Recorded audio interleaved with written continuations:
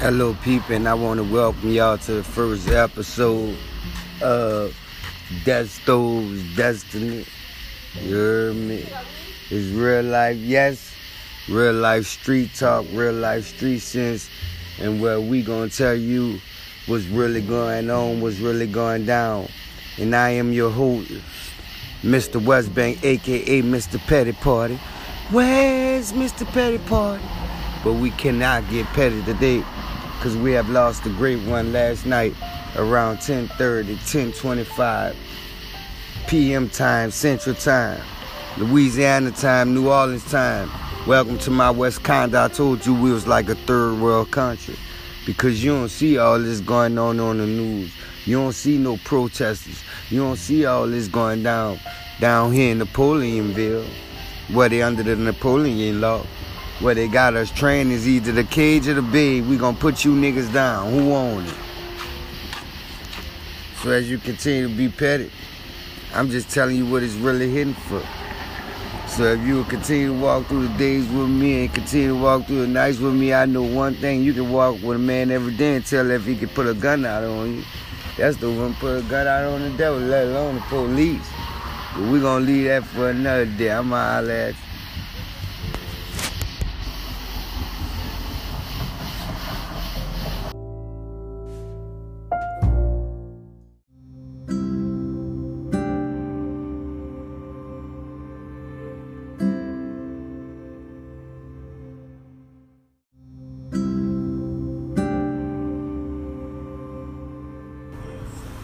Where's Mr. Petty Party? Where's Mr. Petty Party? Is you serious? Is that question really written down in your notebook?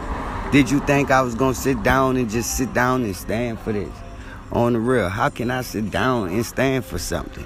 No, we ain't going to do all that today. What we is going to do is we're going to tell the truth.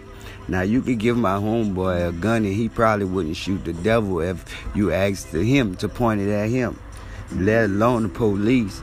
And then he running from the police. So I know he fast as hell. He 35. He still probably can run a 4 or 7 or something. I know he burnt the first 2. So you call for backup. You catch him on the back street walking like a pedestrian because he burnt you. He know where he at. He in the hood. Come on, man. You shoot him in his back, man. Come on, man. We ain't got time for this here, man. You hear what I'm saying? He pulled out guns. No, he got his phone is a holster. You can see every picture he take. He got a big old phone on his waist. You heard me? I think it's one of them XRs or something, you heard me? As they continue to petty, I feel his pain because I got the shit beat out in front of me and from my homeboy club.